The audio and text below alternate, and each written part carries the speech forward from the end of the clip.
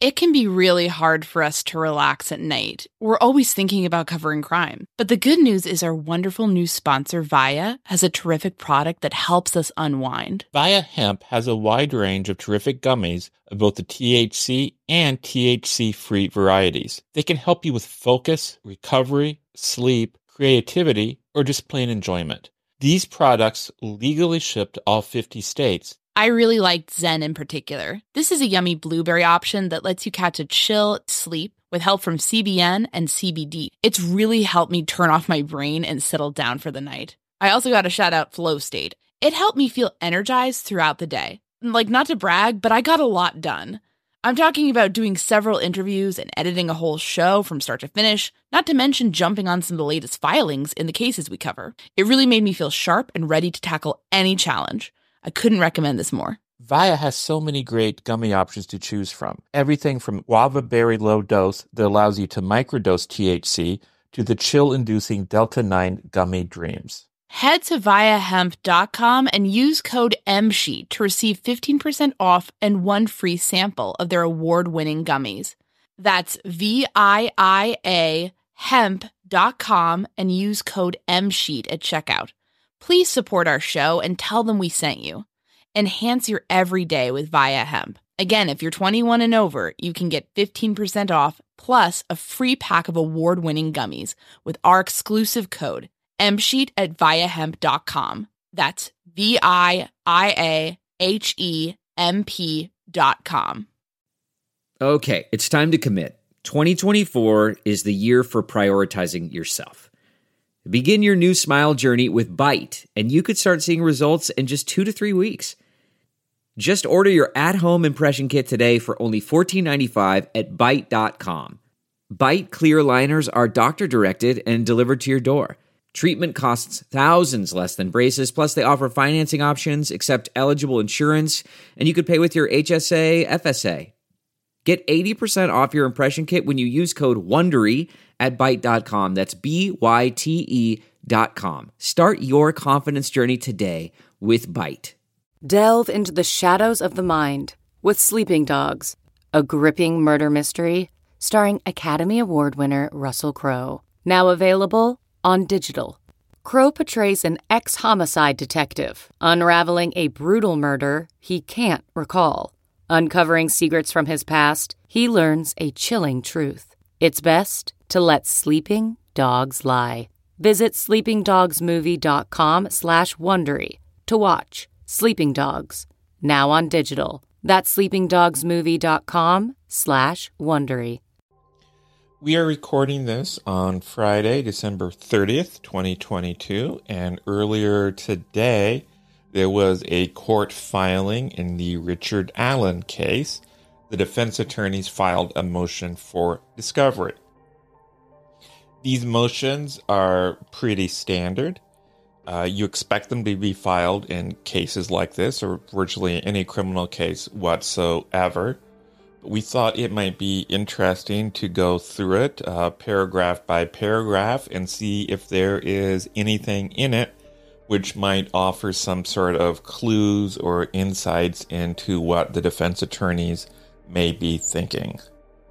Keep in mind that with episodes like this, we're reading through it and we're giving you our initial impressions, and we're trying to give you a sense of, what we have a good sense of and what we don't necessarily know and want more information about. We find, and I think a lot of our listeners find, that this is a helpful way to kind of all walk through it together and start to glean information. But you shouldn't take it as a definitive, authoritative ruling on every aspect of it, because we are reporting on this like everybody else, and we, often talk to experts afterwards who are able to clarify elements of things for us. And so this is just our initial impressions, and, hopefully this can provide some context or at least spark some initial interesting conversations about the document. My name is Anya Kane. I'm a journalist. And I'm Kevin Greenlee. I'm an attorney. We first connected while looking into the Burger Chef murders, an Indiana cold case. Together, we built a spreadsheet documenting hundreds of cases of restaurant-related homicides.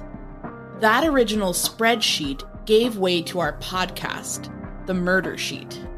Now we maintain that same research-centric, investigative approach as we look into all sorts of homicides, including unsolved cases, historical crimes, and, of course, restaurant murders. We don't just chat about the headlines. Our podcast is a platform for our journalism. The Murder Sheet focuses on investigative reporting, thoughtful analysis, thorough research, and in-depth interviews. We're The Murder Sheet. And this is The Delphi Murders, a defense motion for discovery.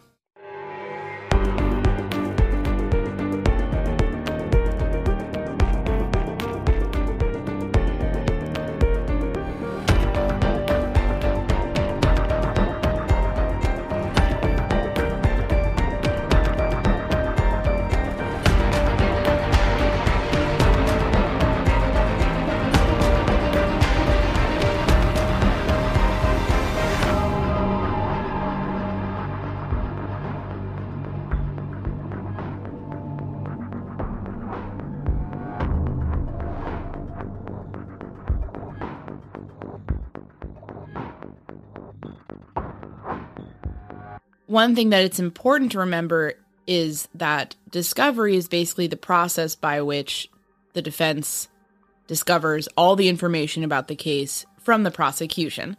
That's putting it in extreme layman's terms, but essentially, as Kevin has said on the show multiple times before, the power of the state to deprive somebody of their liberty is pretty awesome in the classical sense. It's awe-inspiring, it's very intense, and basically, the state is presumed to have a lot more power than any individual defense attorney. So the prosecution has to basically turn over their entire case to the defense for the defense to look through and formulate a defense strategy. So with that said, why don't we start going through this? The defendant by counsel moves the state of Indiana to produce the following with regard to the above captioned cause of action, to wit, 1. The names and last known addresses of persons whom the state of Indiana intends to call as witnesses, together with their written statements, recorded or taped statements, videotaped statements, memoranda containing substantially verbatim reports of their oral statements, and memoranda reporting or summarizing their oral statements, including but not limited to any person referred to as a, quote, confidential informant, who offered up information that may lead to the discovery of relevant information in this cause. So is the fact that they're referencing confidential informant, is that boilerplate language that they would include no matter what, or does that indicate that there's confidential informants in this whole mess? That's a good question. I guess the obvious answer is we don't know. Yeah.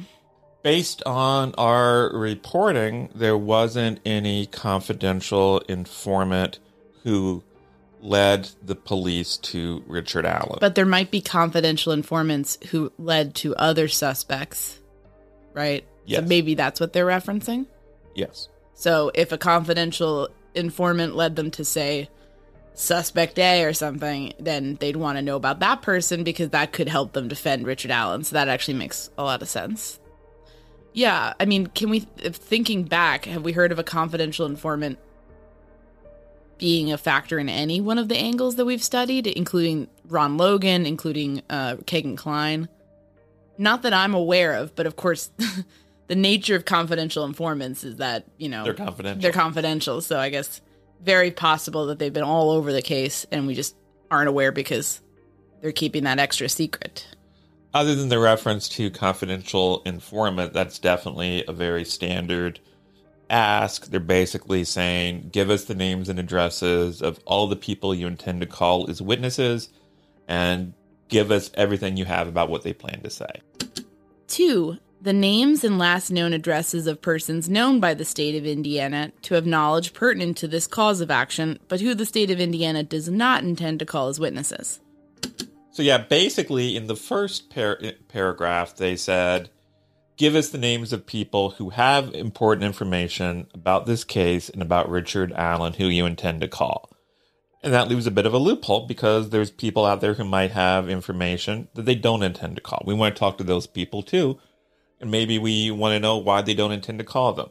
let's say, for instance, at some point during the investigation, the police talked to a witness who had information suggesting that John Smith was somehow involved in the crime.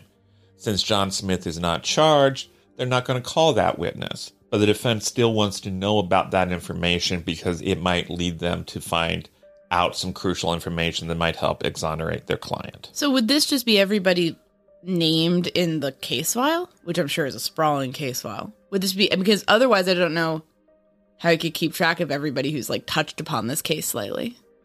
I think generally a prosecutor in a case like this would be well advised to err on the side of giving the defense too much.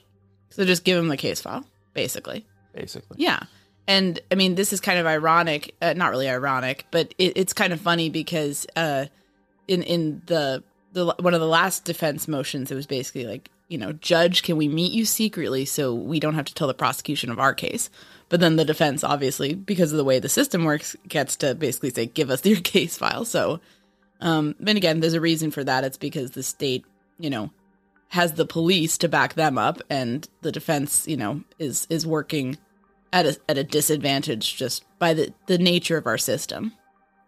3.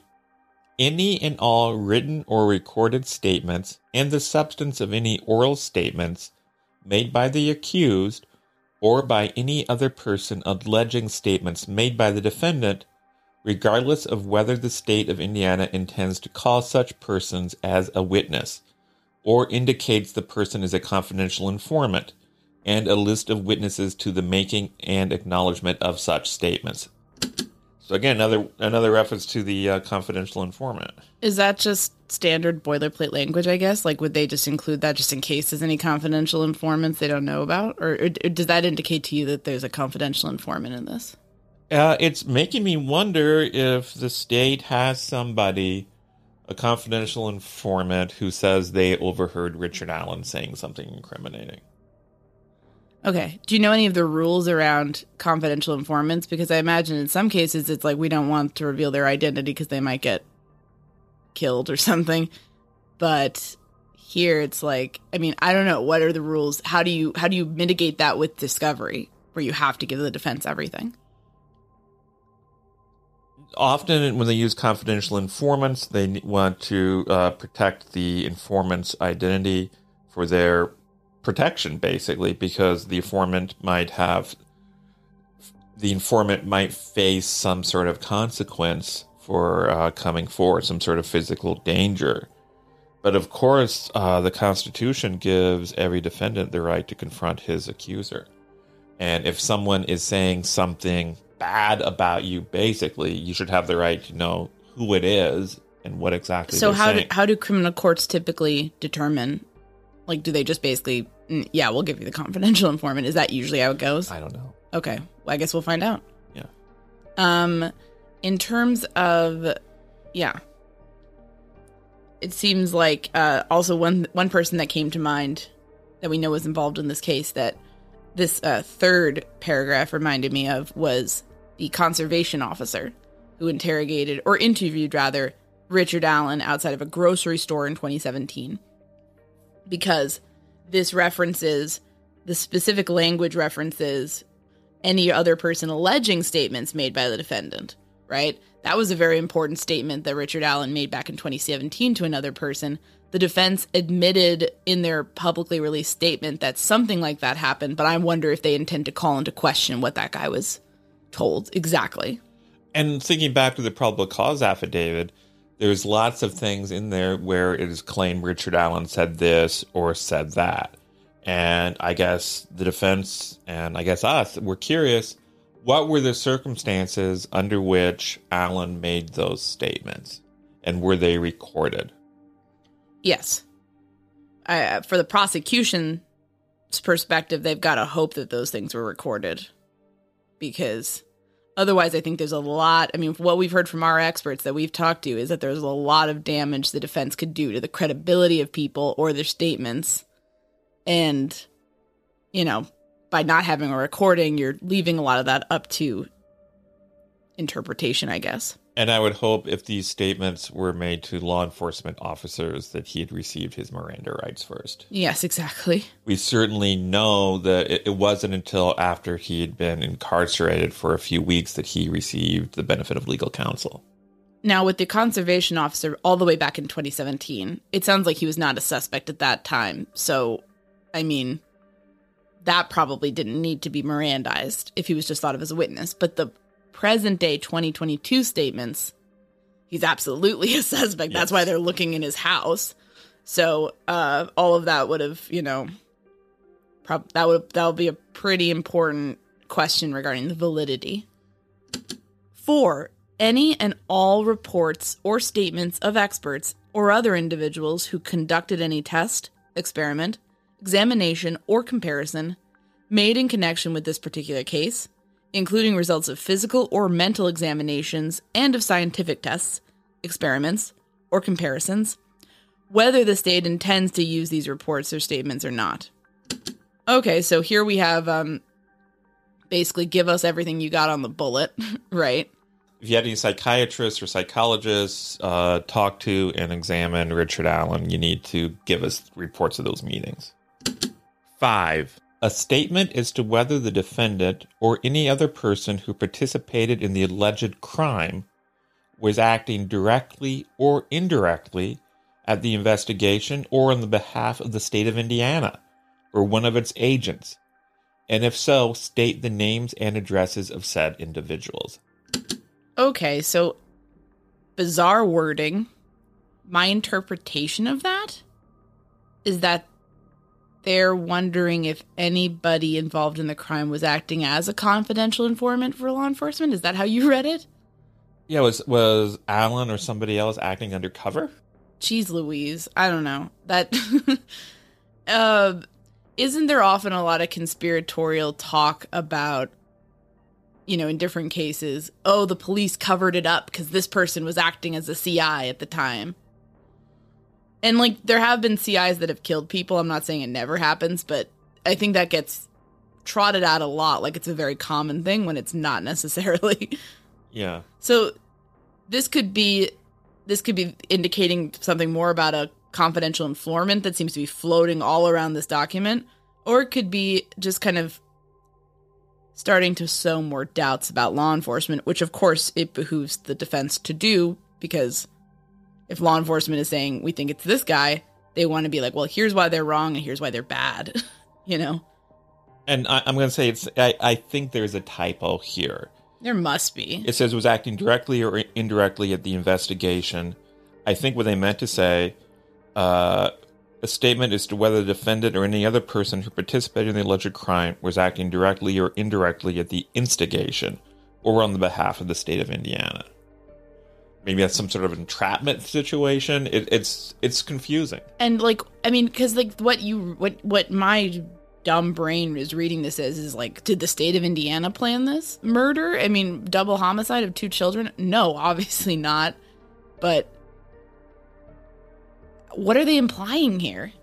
I don't know. We can speculate. Maybe Allen or somebody else was involved in some sort of undercover operation trying to unravel the Anthony Shots account or something. I mean, I'm just grasping at straws here, trying to figure out what exactly this means. I'm doing a face palm right now internally. I don't know. They seem to, between this and citing the Michael Thomas lawsuit in their defense statement to the press before the gag order and went that comes down. up later in this document too. Yeah, it does.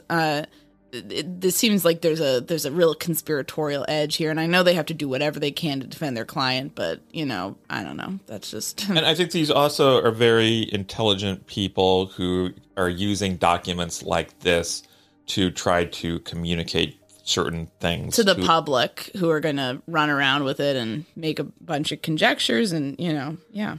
And so I think this particular paragraph is going to get a lot of attention. 6. A statement as to any consideration and benefits incurred or offered the state of Indiana has given or intends to give any witnesses in exchange for his or her testimony, including but not limited to monies paid, a change of prison accommodations and or workstation, or any state action that could reasonably affect the witness's bias, and disclosure of any and all state action its agents' actions take during the time the witness was cooperating. So yeah, did Kagan Klein or some other person, a confidential informant perhaps, who's in prison, did they get a good deal in order to give up information about Richard Allen? If so, tell us about it. It's pretty well documented that jailhouse snitches in particular can be quite unreliable because they have an incentive to be dishonest. So certainly makes sense for the defense to want to know, were there any deals struck over this? Because that could be something they could pick apart at trial. We will continue with this document reading right after a message from our sponsors. A weight loss journey can feel like a lonely struggle, but it doesn't have to be. For so many of us, lifestyle changes, like deciding to lose weight, adopting a nutritious diet, and taking up fun exercises, are all about putting our own health and wellness first. But it can be really hard to know where to begin, or how to keep the weight off once we've seen some progress. Quick fixes like soup diets and juice cleanses are unsustainable. There's a much better way to embark on this journey that over 200,000 people have already chosen. We're talking about the Row Body program. Here's how it works. Row gives you access to one of the most popular weight loss shots on the market. Their Row Body program then sets up a comprehensive weight loss program tailored to your specific lifestyle, health status, and goals. In addition to the weekly shot, you get one-on-one coaching with a registered nurse. That can help you adopt and stick with lifestyle changes like exercise routines and nutritious diets. It's a comprehensive program that sees participants lose 15 to 20% of their weight in a year on average. But the real benefit is that you keep that weight off. This is weight loss at its most sustainable. With Row, the average weight loss is 15 to 20% of your weight in 1 year, in conjunction with healthy lifestyle changes. BMI and other eligibility criteria apply. Go to row.co/msheet. Sign up today and you'll pay just $99 for your first month and $145 a month after that. Medication costs are separate. Go to row.co/msheet. That's ro.co/msheet. CarMax is putting peace of mind back in car shopping by putting you in the driver's seat to find a ride that's right for you. Because at CarMax, we believe you shouldn't just settle for a car. You should love your car. That's why every car we sell is CarMax certified quality, so you can be sure with upfront pricing that's the same for every customer. So don't settle. Find love at first drive and start shopping now at CarMax.com. CarMax, the way car buying should be. Okay, picture this. It's Friday afternoon when a thought hits you. I can spend another weekend doing the same old whatever, or I can hop into my all-new Hyundai Santa Fe and hit the road. With available H-Track all-wheel drive and 3-row seating, my whole family can head deep into the wild. Conquer the weekend in the all-new Hyundai Santa Fe. Visit HyundaiUSA.com or call 562-314-4603 for more details. Hyundai, there's joy in every journey. Let's get back to the document. 7. The names and last known addresses of persons not intended to be called as the state of Indiana's witnesses, but who have been questioned or interviewed by the state of Indiana or its agents in preparation of this case, together with their relevant written or recorded statements, including memoranda reporting or summarizing their oral statements and any record of prior criminal convictions. Okay, so again, sort of similar in line to some of the previous paragraphs. They want everybody, they want the whole case, they want everybody who was talking about other previous suspects or suspects who might be still in the mix but are not being charged right now. They want to know everything. That's how I interpret that. 8. Grand jury testimony of a witness once he or she has testified. So is there a grand jury in this case? There may be that we're not aware of.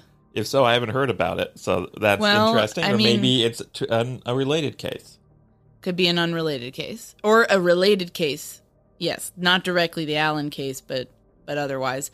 And I think it's just, one thing that we've always said on this show is that, we try to get scoops and we try to bring information to you as quickly as we can in a responsible fashion, but we'll always be honest with you if we have no idea what's going on. And the grand jury element of this is certainly very intriguing. and baffling. We don't know what it means. We'll try to figure it out, but oftentimes we're like several months late or several years late on on certain elements of this case, and that's just because, you know, there have been leaks, but they do a pretty good job of keeping it pretty leak-proof. 9. A summary of any statement or conversation made by or engaged in by the defendant and overheard by any persons known to the state of Indiana, and a list of any witnesses who overheard such statements or conversations, together with any and all reports, documents, correspondence, and or videotapes made or received, together with a statement in writing as to whether there has been any electronic surveillance or recordings of conversation to which the defendant was a party. So again, it seems like there is a concern that someone is saying they overheard Allen saying incriminating things. Would this also categorize, the category would also involve, I imagine, like a wiretap? Yeah, wiretap, yeah. Or somebody recording him surreptitiously. Indiana is a one-party recording state, so... What does that mean? That basically means that if Kevin calls me and I'm trying to catch him or, you know, record him without his knowledge, I can do that legally. In some states, you can't. In some states, both parties on a conversation have to be aware of and approve the recording. In Indiana, only one person in the conversation has to be aware of it. That means if you're in Indiana and you're talking to someone else, you can secretly record the conversation. Yes. Now, in things like journalism, you know, ethical requirements typically state that you should tell somebody that you're recording. But in law enforcement, or if you're trying to maybe get a statement from somebody confessing or something incriminating, you don't have to do that. And also, to be clear, you have to be a party to the conversation. So it's not like I can set down my hidden recorder on a desk and then leave, and then an hour later, Richard Allen and someone comes in, and then they have a talk that doesn't involve me. Yeah. That would be illegal. No, it would have to be you are one of the people on the call. Yes. Or in the conversation. 10. A statement as to whether any telephone calls were made by the defendant following his arrest, and whether the calls were taped or overheard by any persons known to the state of Indiana. If the call was taped, produce the tape recording, or if the conversation was overheard, then produce a memorandum of the conversation overheard, together with the names and addresses of all persons overhearing such conversation or conversations. So basically, he's arrested at the end of October 2022, and then a not insubstantial time period goes by where he does not have counsel, and he is kind of being shuttled around between jail and then later Department of Corrections prison in Indiana.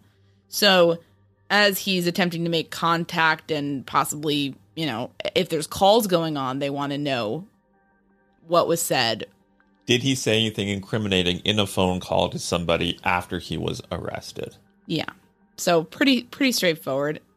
And, I guess, I don't know the answer to this, but, I'd be curious, are they putting a ton of thought into all of this? Specifically apropos to their circumstance of their client? Or is this something where they're just really being thorough and covering all the possible bases, even things that they don't necessarily think were an issue? So, if he told them, I didn't call anybody, but they just want to be, doubly sure about I don't know. I'd be curious about that.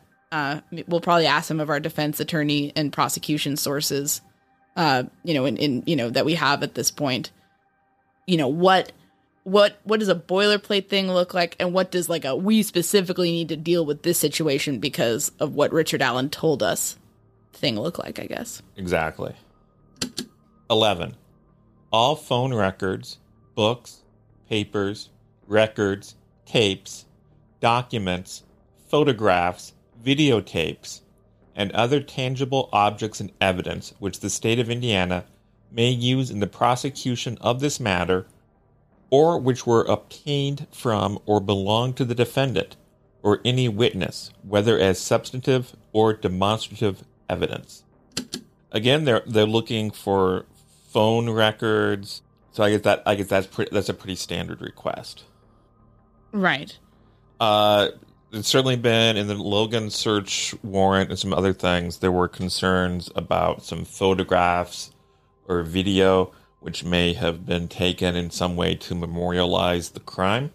So I wonder, do you think that's something they might be going for there? Yeah, that sort of seems to be what's indicated. And just kind of, yeah, they want to know what the state plans to use, because that'll give them a sense of what kind of person the state is portraying Allen as, and also what their, kind of highlights elements of their case against him. 12, a record of arrests, criminal convictions, and juvenile records which may be used of any witnesses who may be called by the state of Indiana, including but not limited to the defendant. So if you're calling a witness and that witness has a criminal record, we want to know about it because it might be relevant. Might be relevant, might be used by us to basically impeach the witness. Yeah, demolish their credibility. 13. A record of arrests, criminal convictions, and juvenile records which may be used of any witness who is listed on the defense witness list, included but not limited to the defendant. So basically, we want to know what the deal is with our people so we can ensure that you don't impeach them, and we can kind of prep for that. Exactly. They don't want to call somebody and then have the person be like, well, they did all these things, and then it's like, oops. They want to be braced for that. 14. True copies of all written case reports and all other written reports, notes, memoranda, maps, drawings, or diagrams, written, drawn, or otherwise, prepared by the County Sheriff's Department, City Police Department, Indiana State Police Department, the Federal Bureau of Investigation, the County Medical Examiner's Office, and any other law enforcement agency or any private individual in connection with or pertaining to the investigation of the crime charged against the defendant. That's very standard. If you used any police notes or whatever in the preparation of this case, we need to know about it so we can see them and evaluate them. 15. A list of dates and times that the defendant appeared in any lineups, either in person or in a photo array. The names and addresses of persons who appeared in each of the lineups or photo arrays with the defendant. The names and addresses of any persons who viewed the lineups or photo array as alleged witnesses or victims, and what each of those persons stated regarding identification after viewing the lineups or photo arrays. I think after the probable cause affidavit was released, there was a lot of references to witnesses on the trail and in the vicinity of the trail on the day of the crime. And a lot of people wondered, well, did they ever give these witnesses the opportunity to say whether or not this person that I saw was Richard Allen or not? And it sounds like the defense attorneys wanted the answer to that question. Did these witnesses look at pictures of Richard Allen? Did they look at Richard Allen? And if so, did they make an identification? The witness statements, and this is just because of the nature of eyewitnesses, we're a little bit all over the place. There were some consistencies. There were some inconsistencies. Some people didn't even see his face. So that could be a bit of a stumbling block for the prosecution in my mind. He does place himself at the scene, so I don't think the issue of whether he was there or not is in question. It's just like, how useful are these witnesses? And I will say, we have a guest coming up on an upcoming show, and we'll be running this interview relatively shortly, but she talked a bit about, why a photo lineup might not be so helpful 5 years out. 16.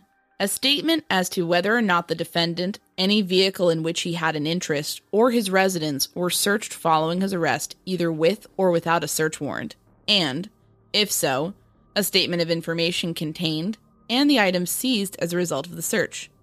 In addition, if the search was made pursuant to a court-authorized search warrant, produce a copy of the search warrant together with a copy of the return. Further, a statement regarding all areas searched in the investigation of this case, and a statement of information contained and the items seized as a result of the search.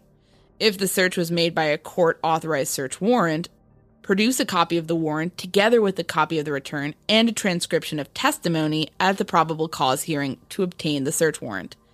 If any search was made by consent, produce a copy of the consent to search form. With regards to all searches made in connection with this investigation, produce all reports, receipts, inventories, documents, tapes, and other tangible objects and evidence collected, along with a statement concerning where the evidence is currently stored. It sounds like there's a suggestion here that a search was made that we don't know about. Well, I mean, It sounds like they're saying a search may have been made after the arrest. why? Where are you getting that from? What phrase? The second line. Its statement is whether or not the defendant, any vehicle in which he had an interest or his residence were searched following his arrest. Oh, whoa. Okay. So they're saying basically, or they're suggesting the possibility that there's a search that no one knows about that took place after the arrest. And if that is the case, we need to see the warrant or we're going to have a problem. That's how I read that. How do you read that? That's fair. In general, there have been a lot of searches in this case that we know about. Yes. So they're also wanting all of that. What did you find at these other guys' houses and et cetera, you know? But yeah, your point that this does indicate something a little bit more specific about Allen's case is interesting. In reading between the lines, it sounds like they have the warrant for the search prior to the arrest because they're not asking for that. They already got it. They're asking for, well, there was this other search. You searched his vehicle maybe, or maybe his house, and maybe you found something, but you need to show us the warrant. But that happened after the arrest. That's what it says here. This could be a problem if what they are suggesting is true, and it may not be. But it makes me wonder, was there a search after the arrest that we don't know about? And did that search uncover any evidence? Any additional evidence, right. Okay. Well, that's something to keep an eye out for.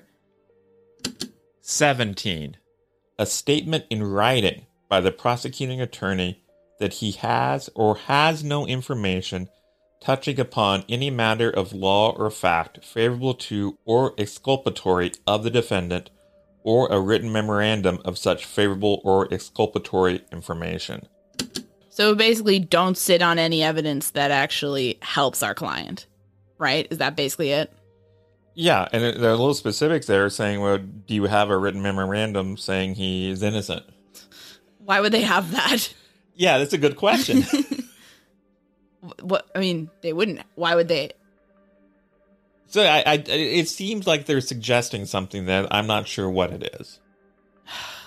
Yeah, always with this case, it's you get some information and it just raises like 5 more questions. 18.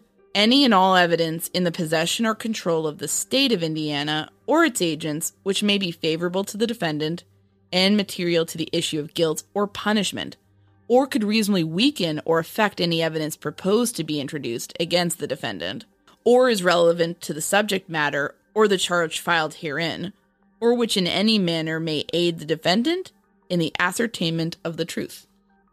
So again, if you have anything which may be favorable to the defendant, share it with us. That's pretty standard. And in fact, the prosecution and the state of Indiana has a duty. Yeah, and we assume that they will perform that, as they always should in any criminal case. 19. Any and all demonstrative exhibits prepared by the state, its agents or experts, including but not limited to animations, charts, experiments, maps, reenactments. So basically, if you or one of your experts is preparing an exhibit to show the jury, we need to get a chance to see it first. As we talked about before, this could become a battle of the experts sort of trial, and so that's in reference to this. 20. Any report by any cellular carrier whose records were obtained to determine the location of where calls originated or were received by the identification of cellular tower sites. So they want the phone records. Phone records seem to be becoming important. We have data around Richard Allen's phones listed in the probable cause affidavit against him. And we had in the Ron Logan search warrant that we published, we had a number of references to cell phones, like what cell phones were where. So the defense wants in on that. They want to know what that all says, I think. 21. Copies of any and all documents and audio-video records pertaining to any completed or ongoing litigation whether threatened or filed in a court of law, involving the Carroll County Sheriff's Department, Tobe Leazenby, Tony Liggett, Michael Thomas, or any other law enforcement or civilian employee who was named as a potential witness or participant in said litigation, including but not limited to any negotiated settlement agreements resulting from said litigation. This gets back to the lawsuits that numerous parties, including Mike Thomas, have filed against Carroll County. We did a couple of episodes about those very recently. Before we get in more into that, let's talk about the next few paragraphs because they also concern the Thomas lawsuit. 22. Copies of any and all personnel files of Tobe Leazenby, Tony Liggett, and Michael Thomas related to their employment with the Carroll County Sheriff Department. 23.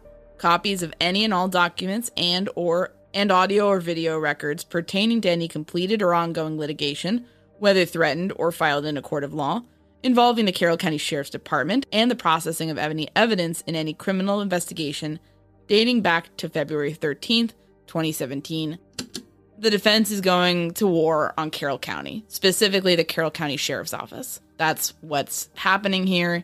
We did a previous episode talking about the problems with the Thomas lawsuit and the problems with the prior Hatch Act lawsuit and filed against the Carroll County Sheriff's Department. We will include a link to those episodes in our show notes so you can listen to what we had to say in more depth.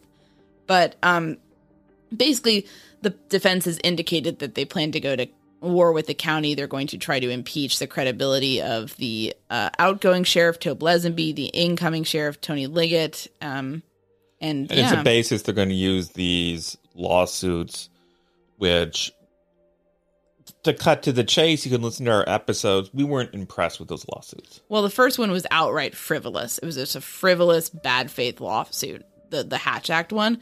The Thomas one dragged the Delphi case into it for reasons that are very unclear to us and seem self-serving and cynical. So, yeah, that's going to be interesting if a former first deputy, chief deputy of the Carroll County Sheriff's Office ends up helping somebody dodge a murder conviction in the Delphi case because they filed a sour grapes lawsuit against their former employer. That will be interesting.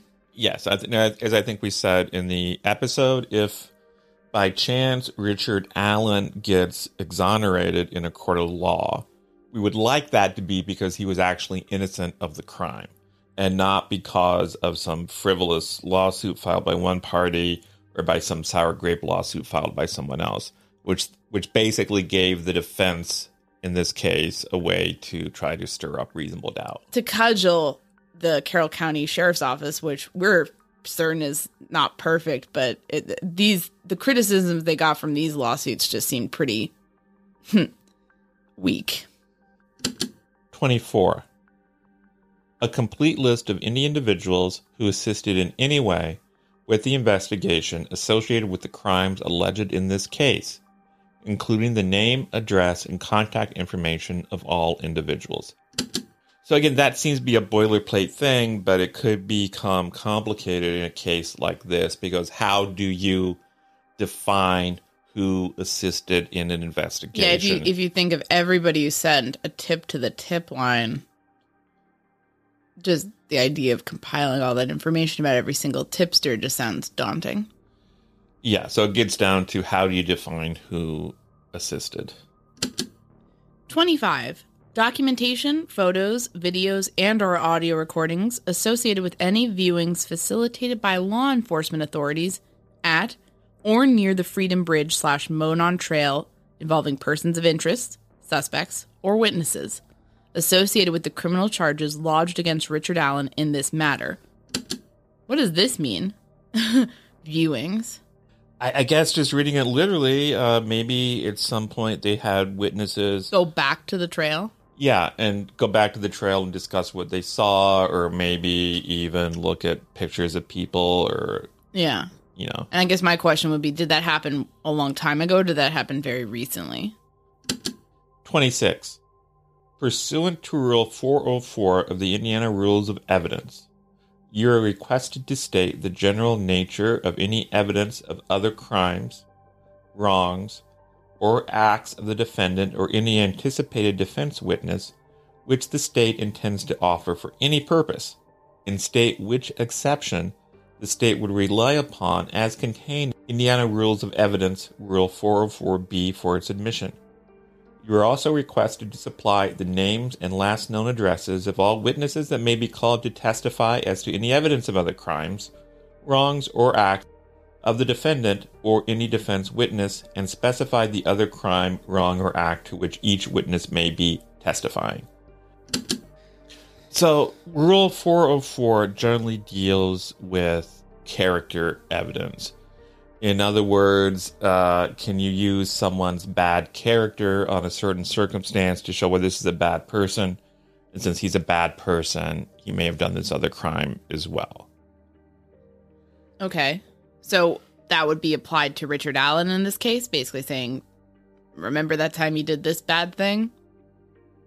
Yeah, they say if you have any evidence saying that he's done something bad in the past and you're wanting to use that as part of your case, you need to tell us about it and tell us why you'd be allowed to use that under an exception in Rule 404B. I have a silly question. Does that just mean crimes? Or no, it could just be that time you were a jerk? Yeah, and then we look how they phrase it. Evidence of other crimes, wrongs, or acts. So, like, that time you freaked out at an Arby's and yelled at the cashier and threatened to kill them. Maybe no one pressed charges. It wasn't, didn't get adjudicated, but you were a real jerk and you really flew out the handle. That didn't happen. I'm just making that up. Okay, that's interesting. So they're kind of braced. It seems like they're bracing for perhaps the possibility that the prosecution could bring out other stuff about Allen that's not necessarily directly related to Delphi. Let's use your Arby's example as a way to discuss some circumstances in which this might be allowed to be admitted in court. So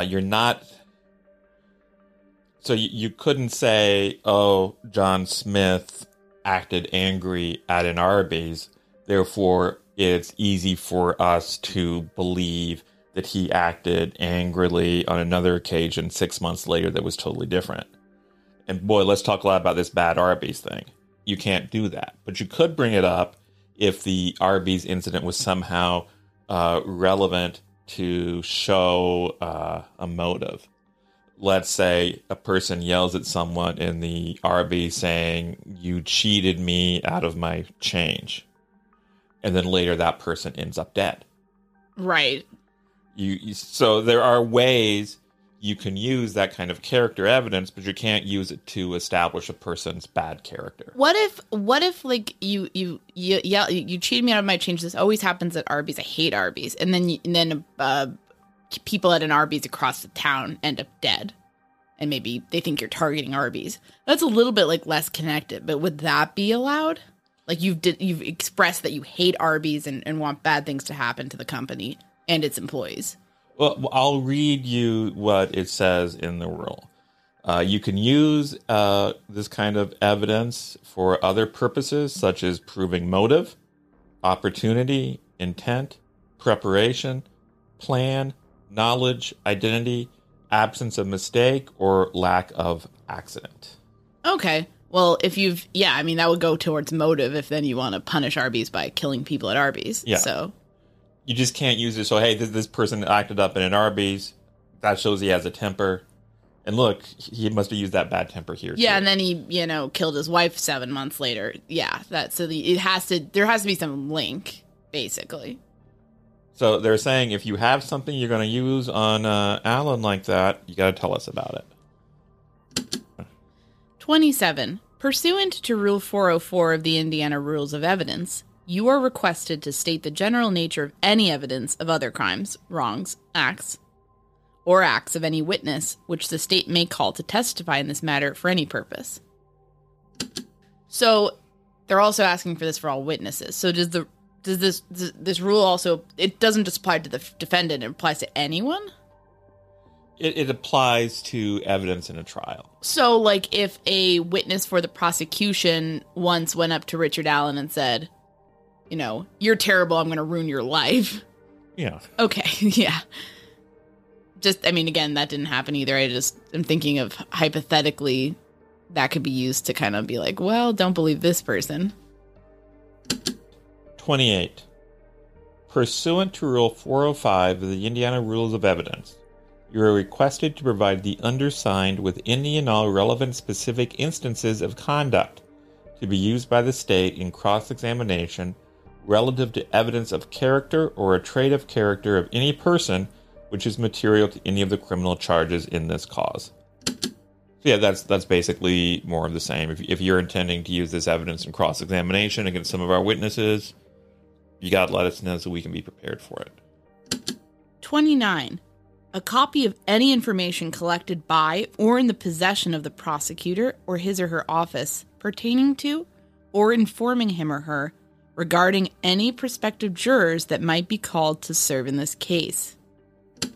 The jury selection process has not yet begun, so what does this refer to? Is this just a forward-looking instruction? Do they have like a no-fly list for juries? I think this might be related to the change of venue request. You know, we want to know who is in the jury pool. Oh, are they thinking maybe Carroll counties run their own studies like the defense has, being like, okay, here's what people think about the Delphi case and what they're looking up. So if so, tell us about it. Okay, that makes more sense. The disclosure and production shall be made without regard to whether the evidence to be disclosed and produced is deemed admissible at the trial herein. All responses shall be reasonably supplemented, corrected, or amended when additional and or different information and material becomes available. And that is the end of the document. And it's signed by Bradley A. Rosie, counsel for the defendant, and it notes that copies of the documents were also filed for, or given to the Carroll County Prosecutor's Office and Andrew J. Baldwin, Rosie's co-counsel. So yeah, there's some really interesting stuff in there. It's kind of hard to tell with a document like this, and I think this is really important to state that, some things may just be an attorney ensuring that he's making his language as broad and, both broad in that it's going to encompass everything, but also specific enough that they're not forgetting anything. Doesn't necessarily mean that the case is going to turn upon any of the factors we brought up today, but it just, it's something interesting to look at because it kind of gives us a sense of what general things are being talked about behind the scenes. And at the very least, it will give us all something to think about over the holiday weekend. We'd like to thank you all for listening to our podcast this year, and we hope you have a good holiday. Happy New Year.